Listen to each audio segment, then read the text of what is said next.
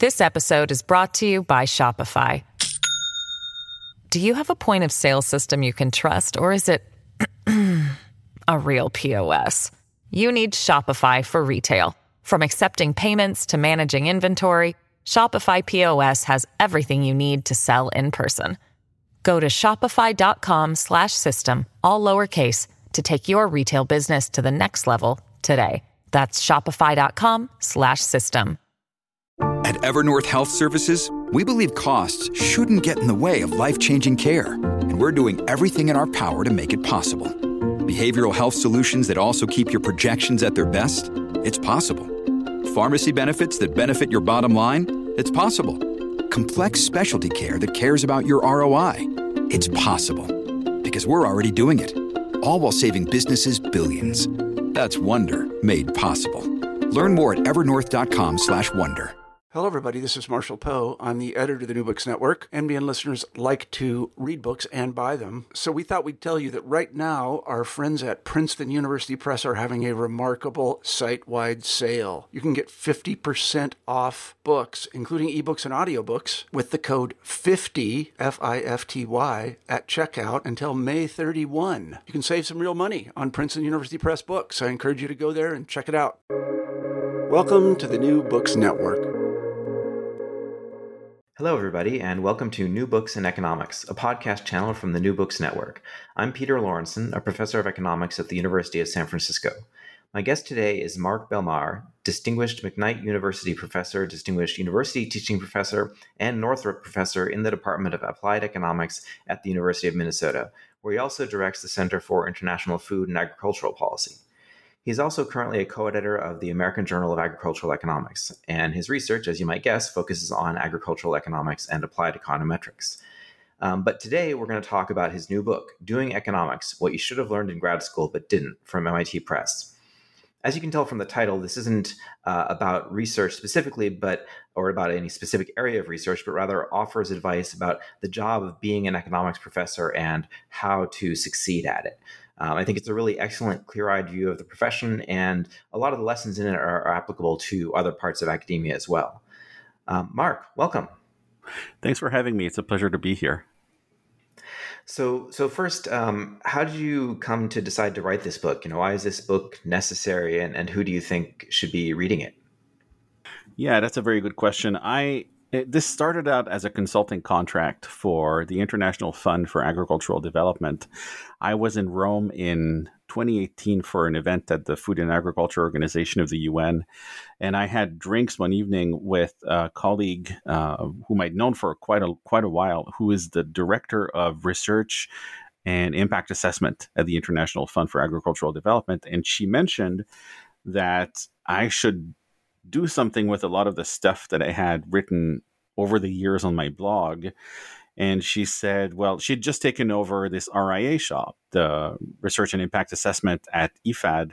And she'd found that the papers that were written by her staff, which a lot of them she thought should be published in scientific journals, were not written very well. They weren't structured the right way and stuff. And she thought, well, why don't you just write a guide as to how to write papers, and you'll do that for us under a consulting contract. And so I did that, but I made sure to kind of keep the intellectual property rights to it. And that became chapter 2 of the book. And chapter 2 was what I used, that working paper, how to write papers. And I forget exactly the title. It's still floating out there. It's still on my website. And it turns out that when I posted it on my blog and tweeted about it, people flocked to it. And I thought, hey, maybe there's something there.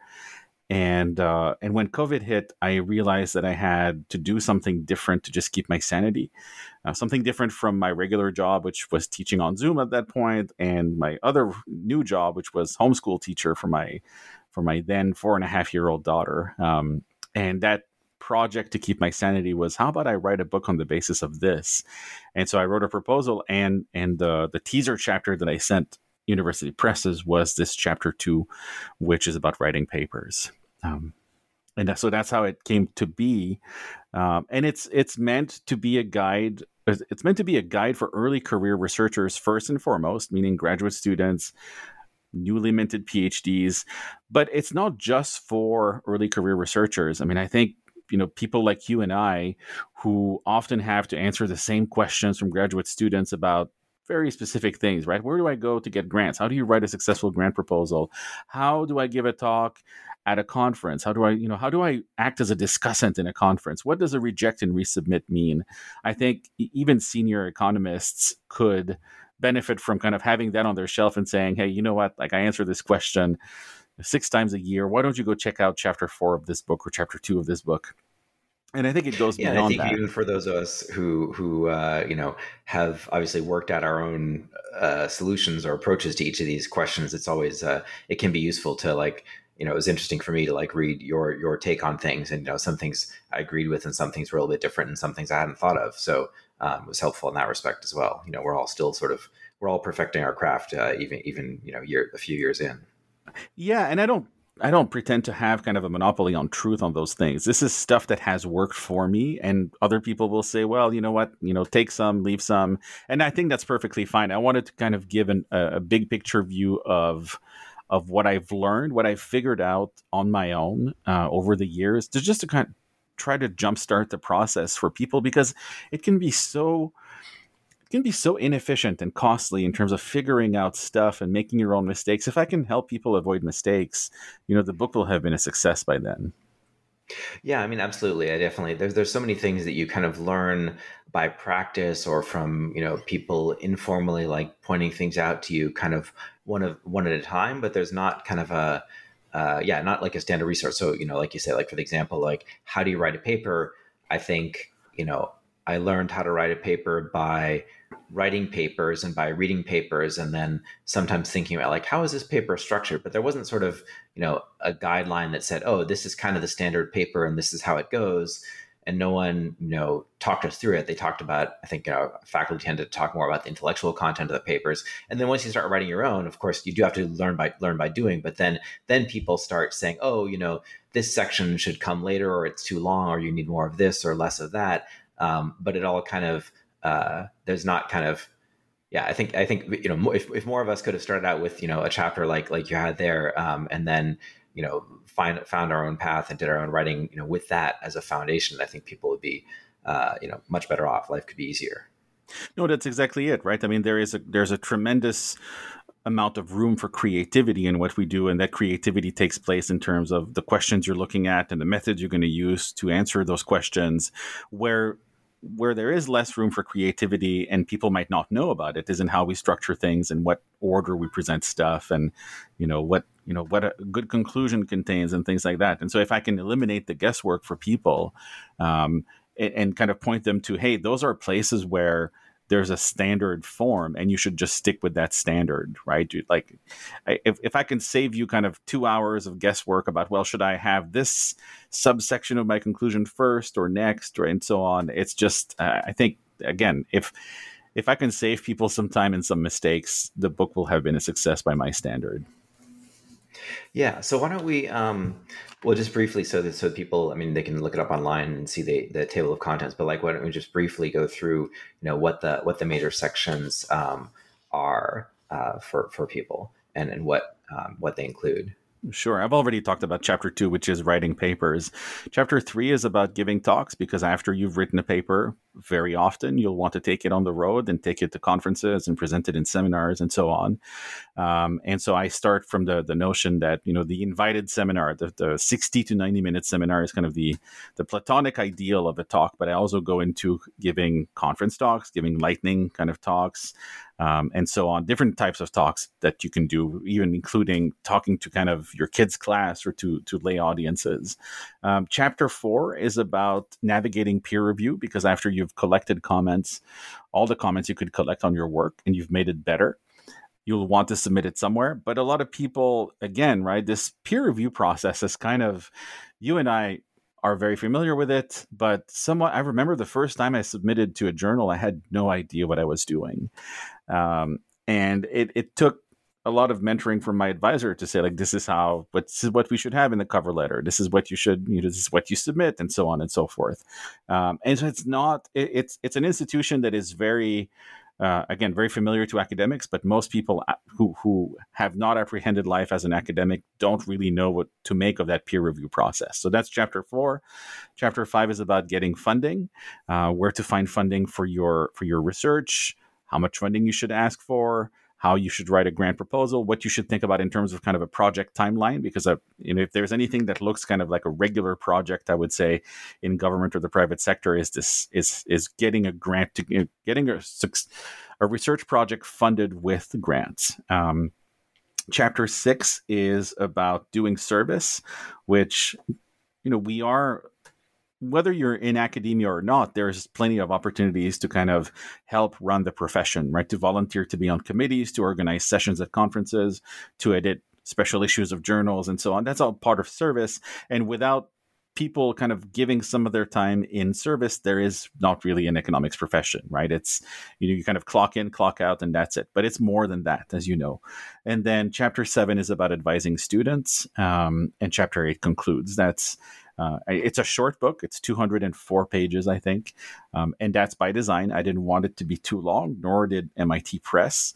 And I wanted it to be something that you can, you go on a 2.5-hour flight that you take with you, and you can read it kind of, maybe not by reading every single word on every single page, but you can read it in 2.5 hours and have a pretty, it makes you kind of a better at your job by virtue of spending 2.5 hours reading it. Right. Yeah. Or, I think, reading a few sections, they're all kind of self-contained. So you can sort of focus on the ones that you have questions about or are going to be asked questions about, at some point, and then kind of get back to the other ones later.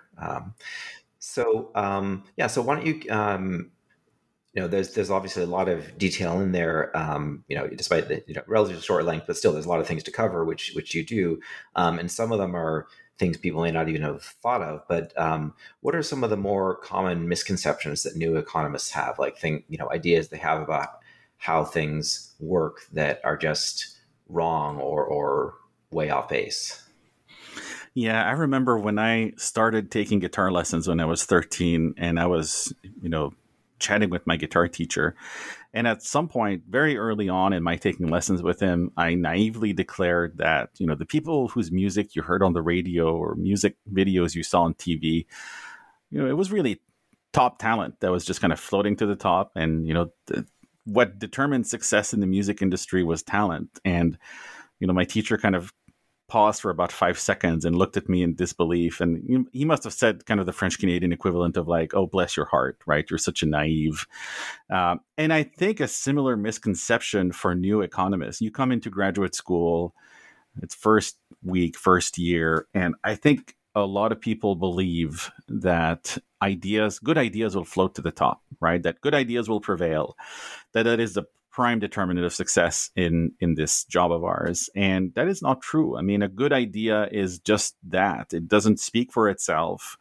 It doesn't have a network of people who speak in its favor and who kind of tell everyone excitedly about it. And so I it's something that I wish weren't true. I wish that good ideas prevailed and that, top journals featured only the best ideas, and that if you had a good idea, it would de facto land in a top journal. But that's unfortunately not true. And I think as an advisor, I work very hard to kind of manage my students' expectations, right? It's you should never stop trying to submit to those top journals, but at the same time, don't expect that, just because you think it's a great idea, and it may objectively be a really great idea, that it's going to necessarily go there. Because of lack of, but you're saying it's not a matter of, because it's talent, although I think there's certainly a matter of luck and genius of having the right idea, but you're saying it also has to do with actions you can actually take to make sure that the right people know about your idea and are make the paper as accessible and powerful as possible.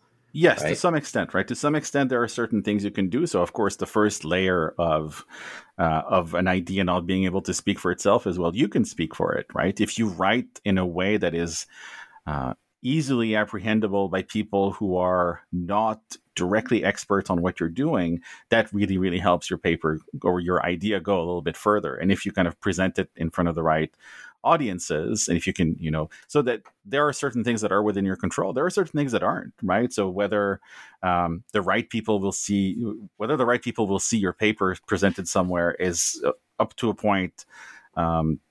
Only up to a point within your control, I would say. You can submit to those conferences, but if it doesn't get picked up, then you may not necessarily have the right audience. And so yes, there is part that's within your control, part that's without. So that kind of relates to the other question I had.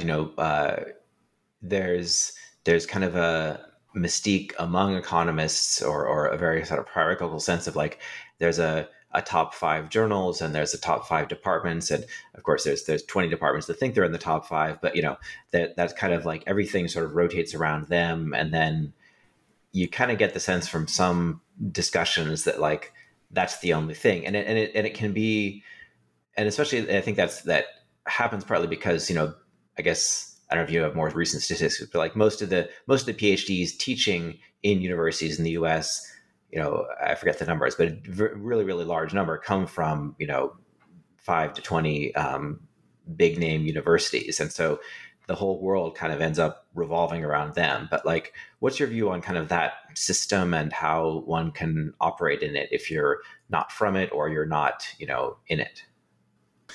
Yeah, I mean, I think there's absolutely a life outside of the top 5 programs and outside of the top 5 journals. I mean, I did not go to a top 5 program.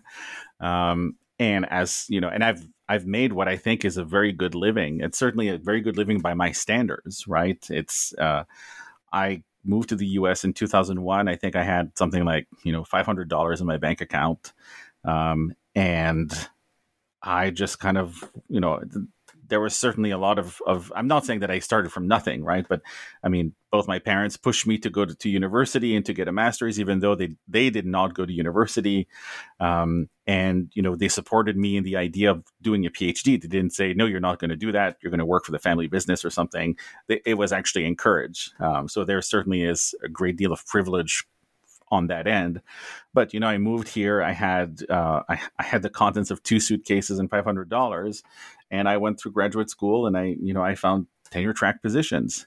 And I failed along the way, certainly. And I succeeded along the way as well. It's not, I would say the vast majority of the economics profession lives outside of the top 5 programs and publishes outside of the top 5 journals. And, most people, I think if you were to ask them, like, are you happy with where you are? Do you think, do you count yourself as successful? They would say yes, right? And I talk about that in chapter 8 of the book. I close on that very idea that you can make your own definition of success. You don't need to adopt the prevailing view that, oh, well, if you don't go to Stanford and publish in Econometrica 5 times over the course of your career, you're a failure, right? That's not true. And it doesn't mean that people shouldn't try to do those things. It doesn't mean that people should not apply to those top programs, but at the same time, they shouldn't let their happiness, and they certainly don't let their happiness get dictated by what a handful of tastemakers say, do, and think.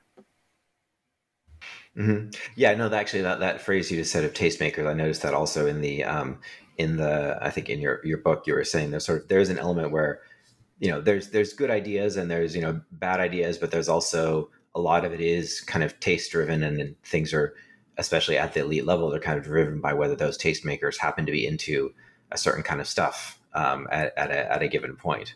But I like your point that, there's a lot, there's a wide world outside of those, the zones that they kind of control.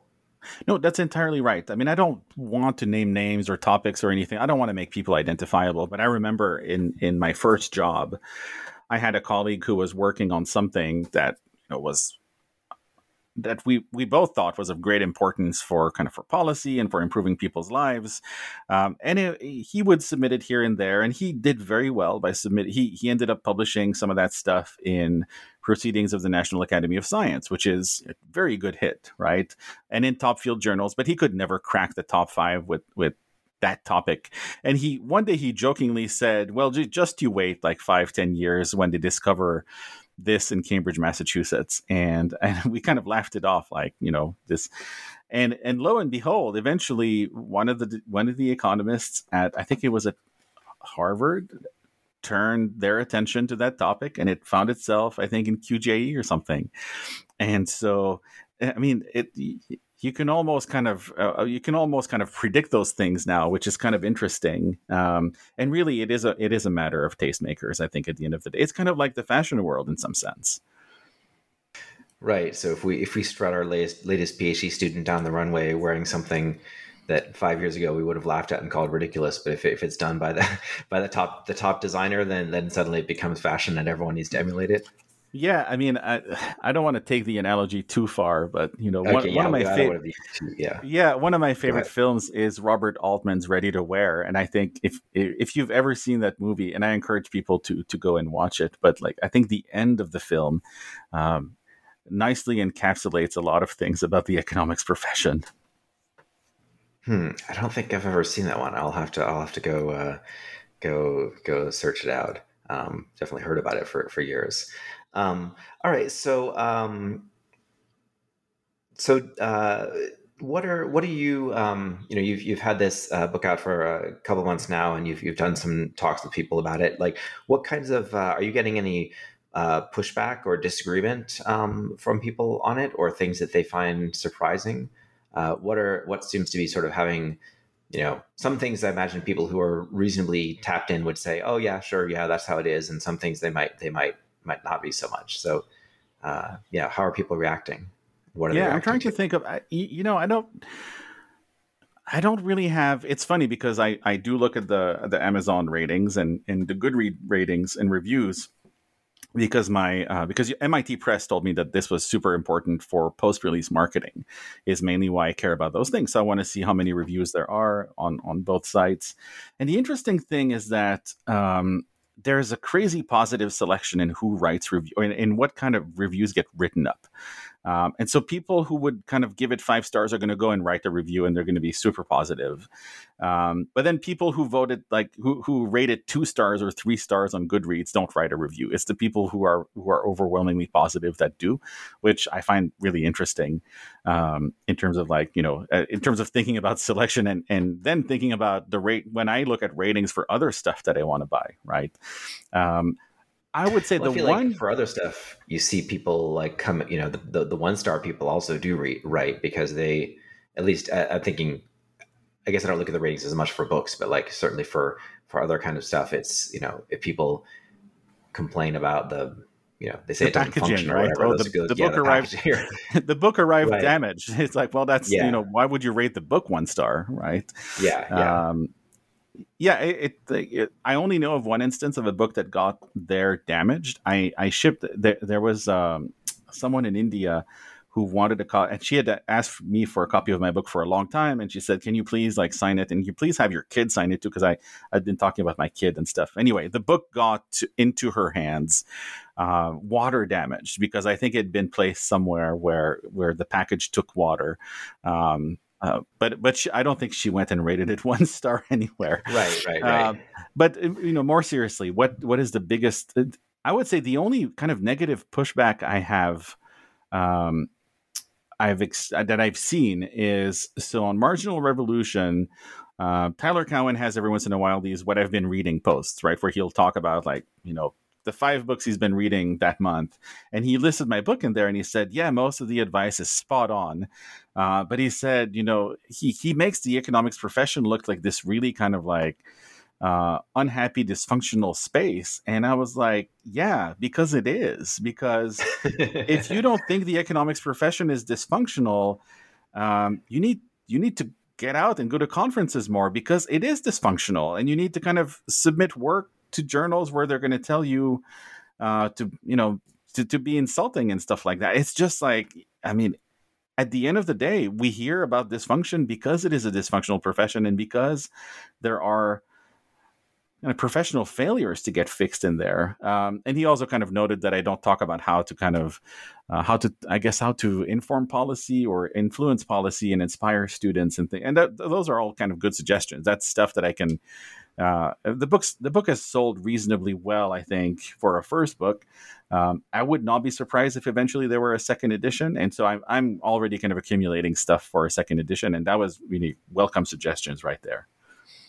Yeah, that makes sense. I mean, since you work in applied economics, so a lot of I don't know about your research specifically. A lot of people in that area, certainly, it's really it's not just academic work. It's with the intention of making the world work better in various ways, and so figuring out how to get that, not just convince the academic audience of reviewers, but also get that in front of policymakers does seem like an important issue. Yeah, at the same time, I have done my fair share of consulting, more for the public sector and kind of related kind of outfits than I've done a little bit for the private sector. But at the same time, it's, how do you go and influence policy? I mean, you need to be, I don't think I can speak credibly on that. I can tell you how to kind of conduct yourself when you do consulting, but I don't know how to say, like, this is how you influence policy. Mostly probably by writing op-eds and things like that. Yeah, so maybe someone else needs to write that chapter. You can find a guest host who does more of that stuff and has opinions, or guest writer. Yeah, and I've written a couple op-eds in the New York Times and the Wall Street Journal, but I don't know that they have influenced policy. It would certainly make me very happy if someone listened to this podcast and said, "Hey, by the way, we at this and that have read your op-ed on topic X, and we decided to change things on the basis of what you said." But I don't think I have that kind of reach, even with an op-ed in the New York Times. This episode is brought to you by Shopify. Do you have a point of sale system you can trust, or is it a real POS? You need Shopify for retail. From accepting payments to managing inventory, Shopify POS has everything you need to sell in person. Go to shopify.com/system, all lowercase, to take your retail business to the next level today. That's shopify.com/system. Yeah, well, I'm sure. Yeah, it's not clear that anyone does. We all just kind of make our little incremental chips at the wall or whatever, and try to move people's thinking a little bit. But that's probably all you can do, unless you're actually in charge of something. And then you don't have time to actually learn what the research is. So that's the problem. I was interested, just my 2 cents on one thing I found. When you mentioned in service, I think the one thing I thought that you kind of missed about refereeing was that I find it a really great way to, I think reading other people's reports is tremendously valuable. So, you mentioned that it's good to read a lot of stuff, although that's kind of a mixed bag because, as you said, what you referee, some of it will be bad, and it can be good to see bad stuff so you get a sense of oh, okay, now I get why that's bad. And, that'll give you ideas about how to make your own work better, as well as, serving the profession by hopefully, improving or gatekeeping around the really bad stuff. But also I think when I read stuff that's, whether it's good, bad, or indifferent, most of the journals that I review for will also let me see the editor's comments and the other referee reports. And that I think is really useful to sort of see, what other people's tastes are and what kind of, errors or problems they see in a piece, and that's something that I think has improved my own writing as an academic. And so to an extent, I think, older senior faculty maybe grumble about doing a lot of referee reports and sort of, complain about it. But I think junior faculty should, would actually benefit from pushing themselves, putting themselves out there earlier and not complaining about it, and realizing this is kind of it's kind of like your chance to do an academic seminar again, where, you each have to write a paper or have to react to something and think about it. And then only after you've put yourself out there do you see what anyone else thinks. And I think that can be really helpful. Yeah, I sort of allude to that in the book when I say, if, don't get offended when an editor takes a decision that goes counter to what you told them.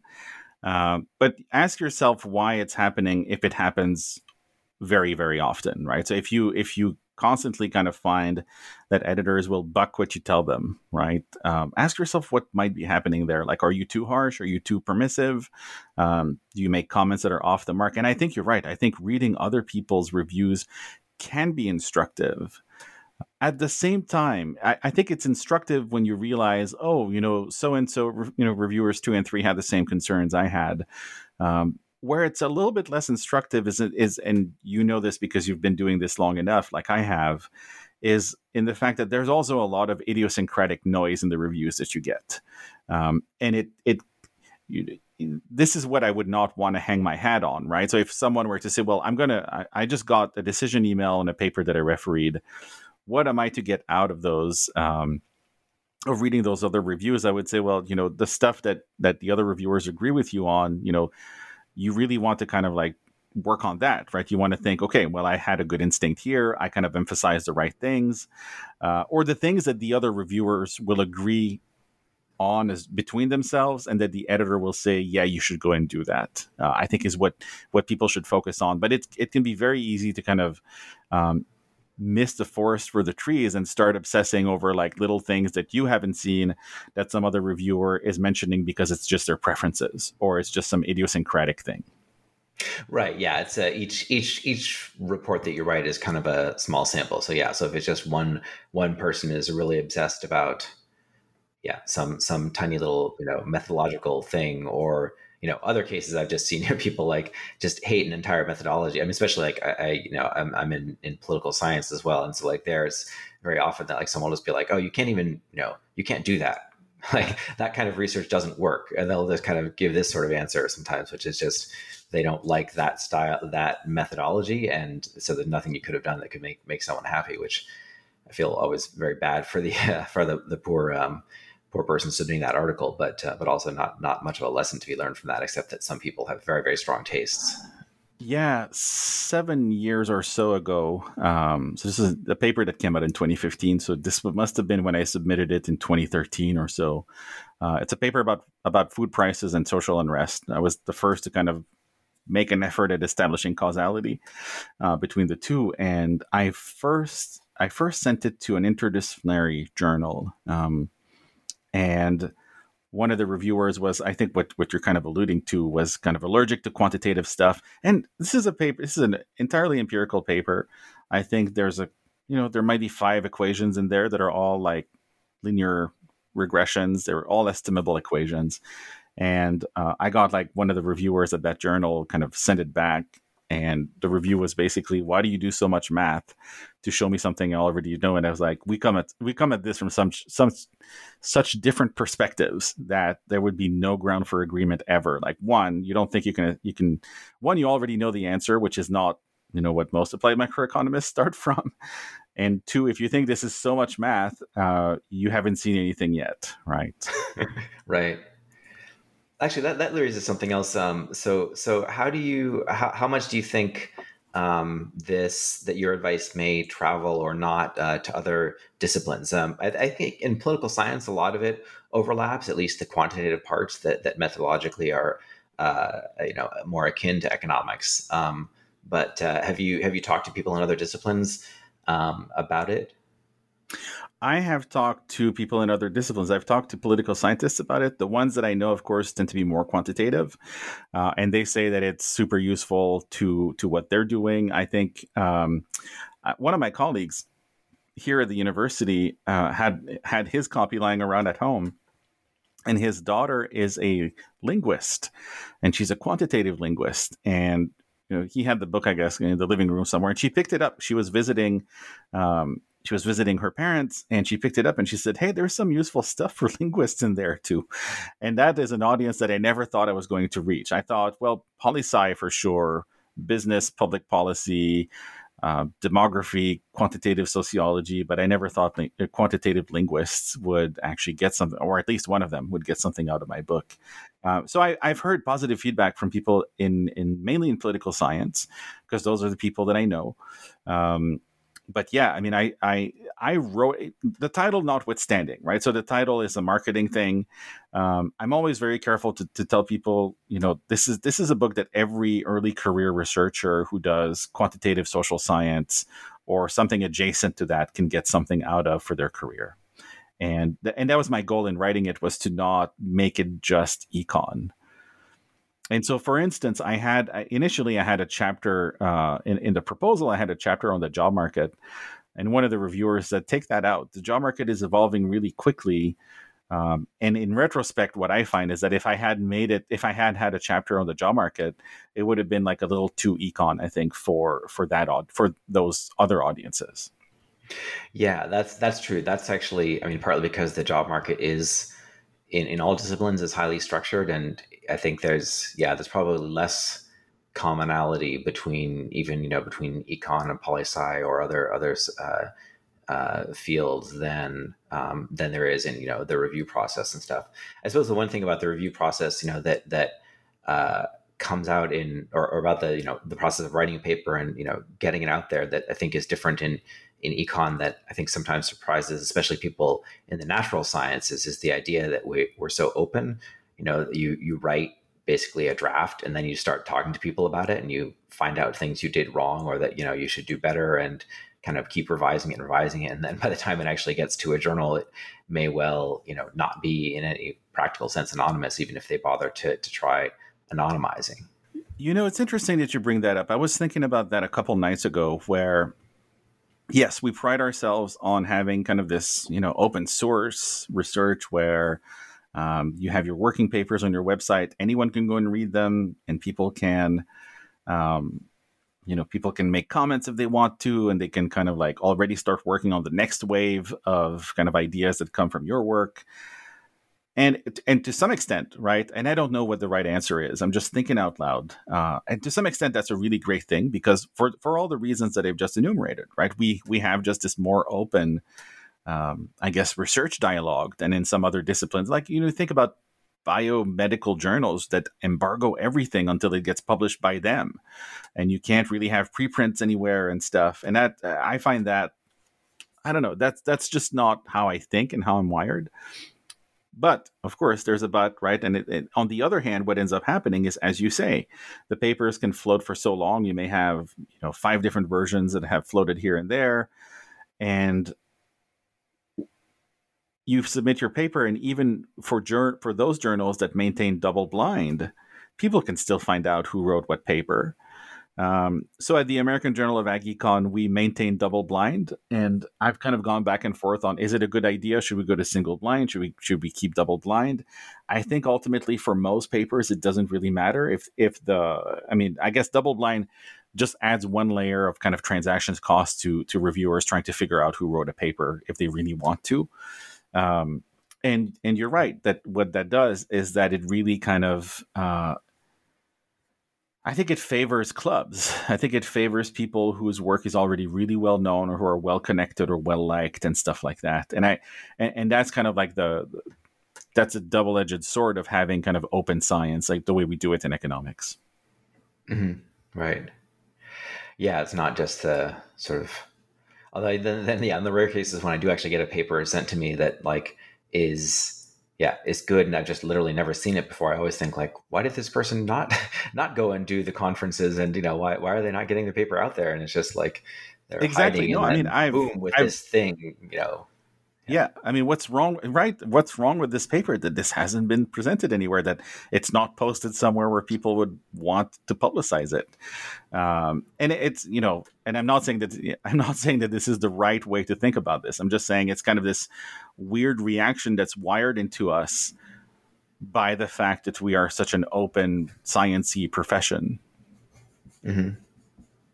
So your book is very nicely focused on how things are, and indirectly or directly at various points comments on whether that's actually a good thing or not. But like, what would be if you were there is no king of economics profession, right? It's a community. But like, if you had influence, or if you would push the discipline in a direction to change some things about how it currently functions, what would be changes you would make?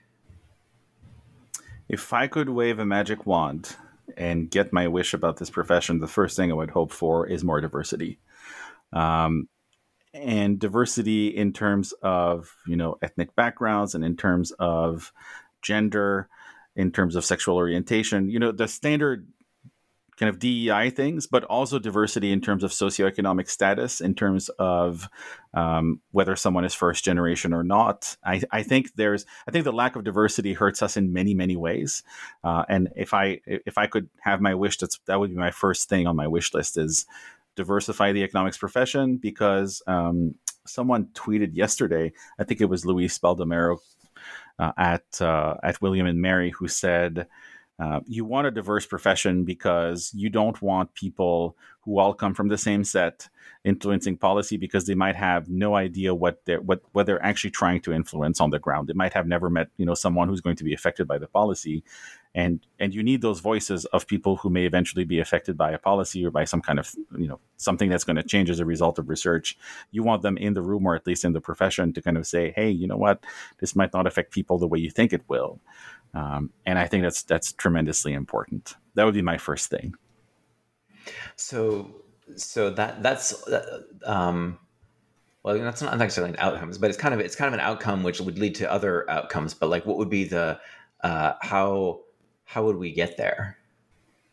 That's why I said magic wand, Peter. I mean, right. Okay. Step 1, magic wand. Step 2, more diversity. Yeah, Step 3, better research. Okay. Yeah. Look, I have an article that's forthcoming on this.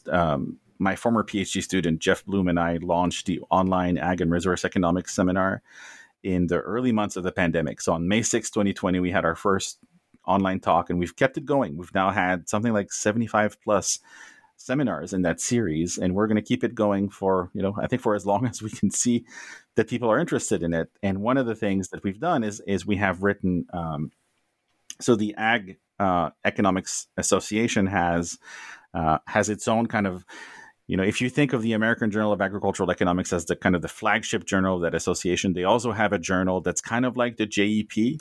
It's called Applied Economic Perspectives and Policy. And so Jeff and I wrote a paper for AEPP, for Applied Economic Perspectives and Policy, that is titled something like The Contribution of the Online Ag and Resource Economics Seminar to DEI. And so we cover a lot of that stuff in there. And the first thing you want to fix is the leaky pipeline, right? I mean, first off, you want more diversity to select into studying economics. I remember when I was an econ major at the University of Montreal, I think we were the least gender diverse program after like engineering, maybe. So, it was a lot of guys. It was not that many women. The women that were in there had to have a very thick skin to be able to kind of withstand all the comments that they would hear, which some of them were just awful. And so you first you want to kind of select people. You want diversity to select into studying economics, and then you want to fix the leaky pipeline, right? Because along the way we lose a lot of would be diversity to other fields, to other professions. And so there are many places to start, and there are many things that need to be fixed all at once, I think, in order to kind of get my wish. Yeah. No, I guess it is. There's a lot of complementary, or a lot of things are complementary to each other. And if you only fix one without the other, it doesn't get you very far. And each of them individually there's only so much you can do with it. Yeah, I mean, I was trained as a development economist, and one of the things that Chris Barrett, who was my advisor, taught, the very first thing he taught in his grad class was persistent poverty, chronic underdevelopment are the result of multiple market failures. It's not just one, it's many of them, and if you fix only one, you have barely made a dent in the problem. You need to fix them all at once in order to kind of get people on the road to prosperity and to riches. And so that's how I like to think too of this problem. Yeah. Well, I guess so. So maybe on that note, we can conclude on that note and say, certainly your book is one element of that, right? So people who have, a lot of this knowledge is kind of like, you have to have an advisor who has the energy and has the insight and the self-awareness to realize what they did to succeed, and also to realize, sometimes what they did to succeed, 10 or 20 or 50 years ago is not what you need to succeed in the present moment. And so having this book from someone like you, who's really been paying attention to how things are and how things are evolving, is a great resource for people coming from any part of the profession to sort of have a better sense of how it all fits together, have a little bit less of a barrier to improving themselves. Thank you. Those are great words to say about my book, Peter. Thanks. So we'll stop there. And again, thank you very much for coming on the show and for writing this book. Thank you for having me.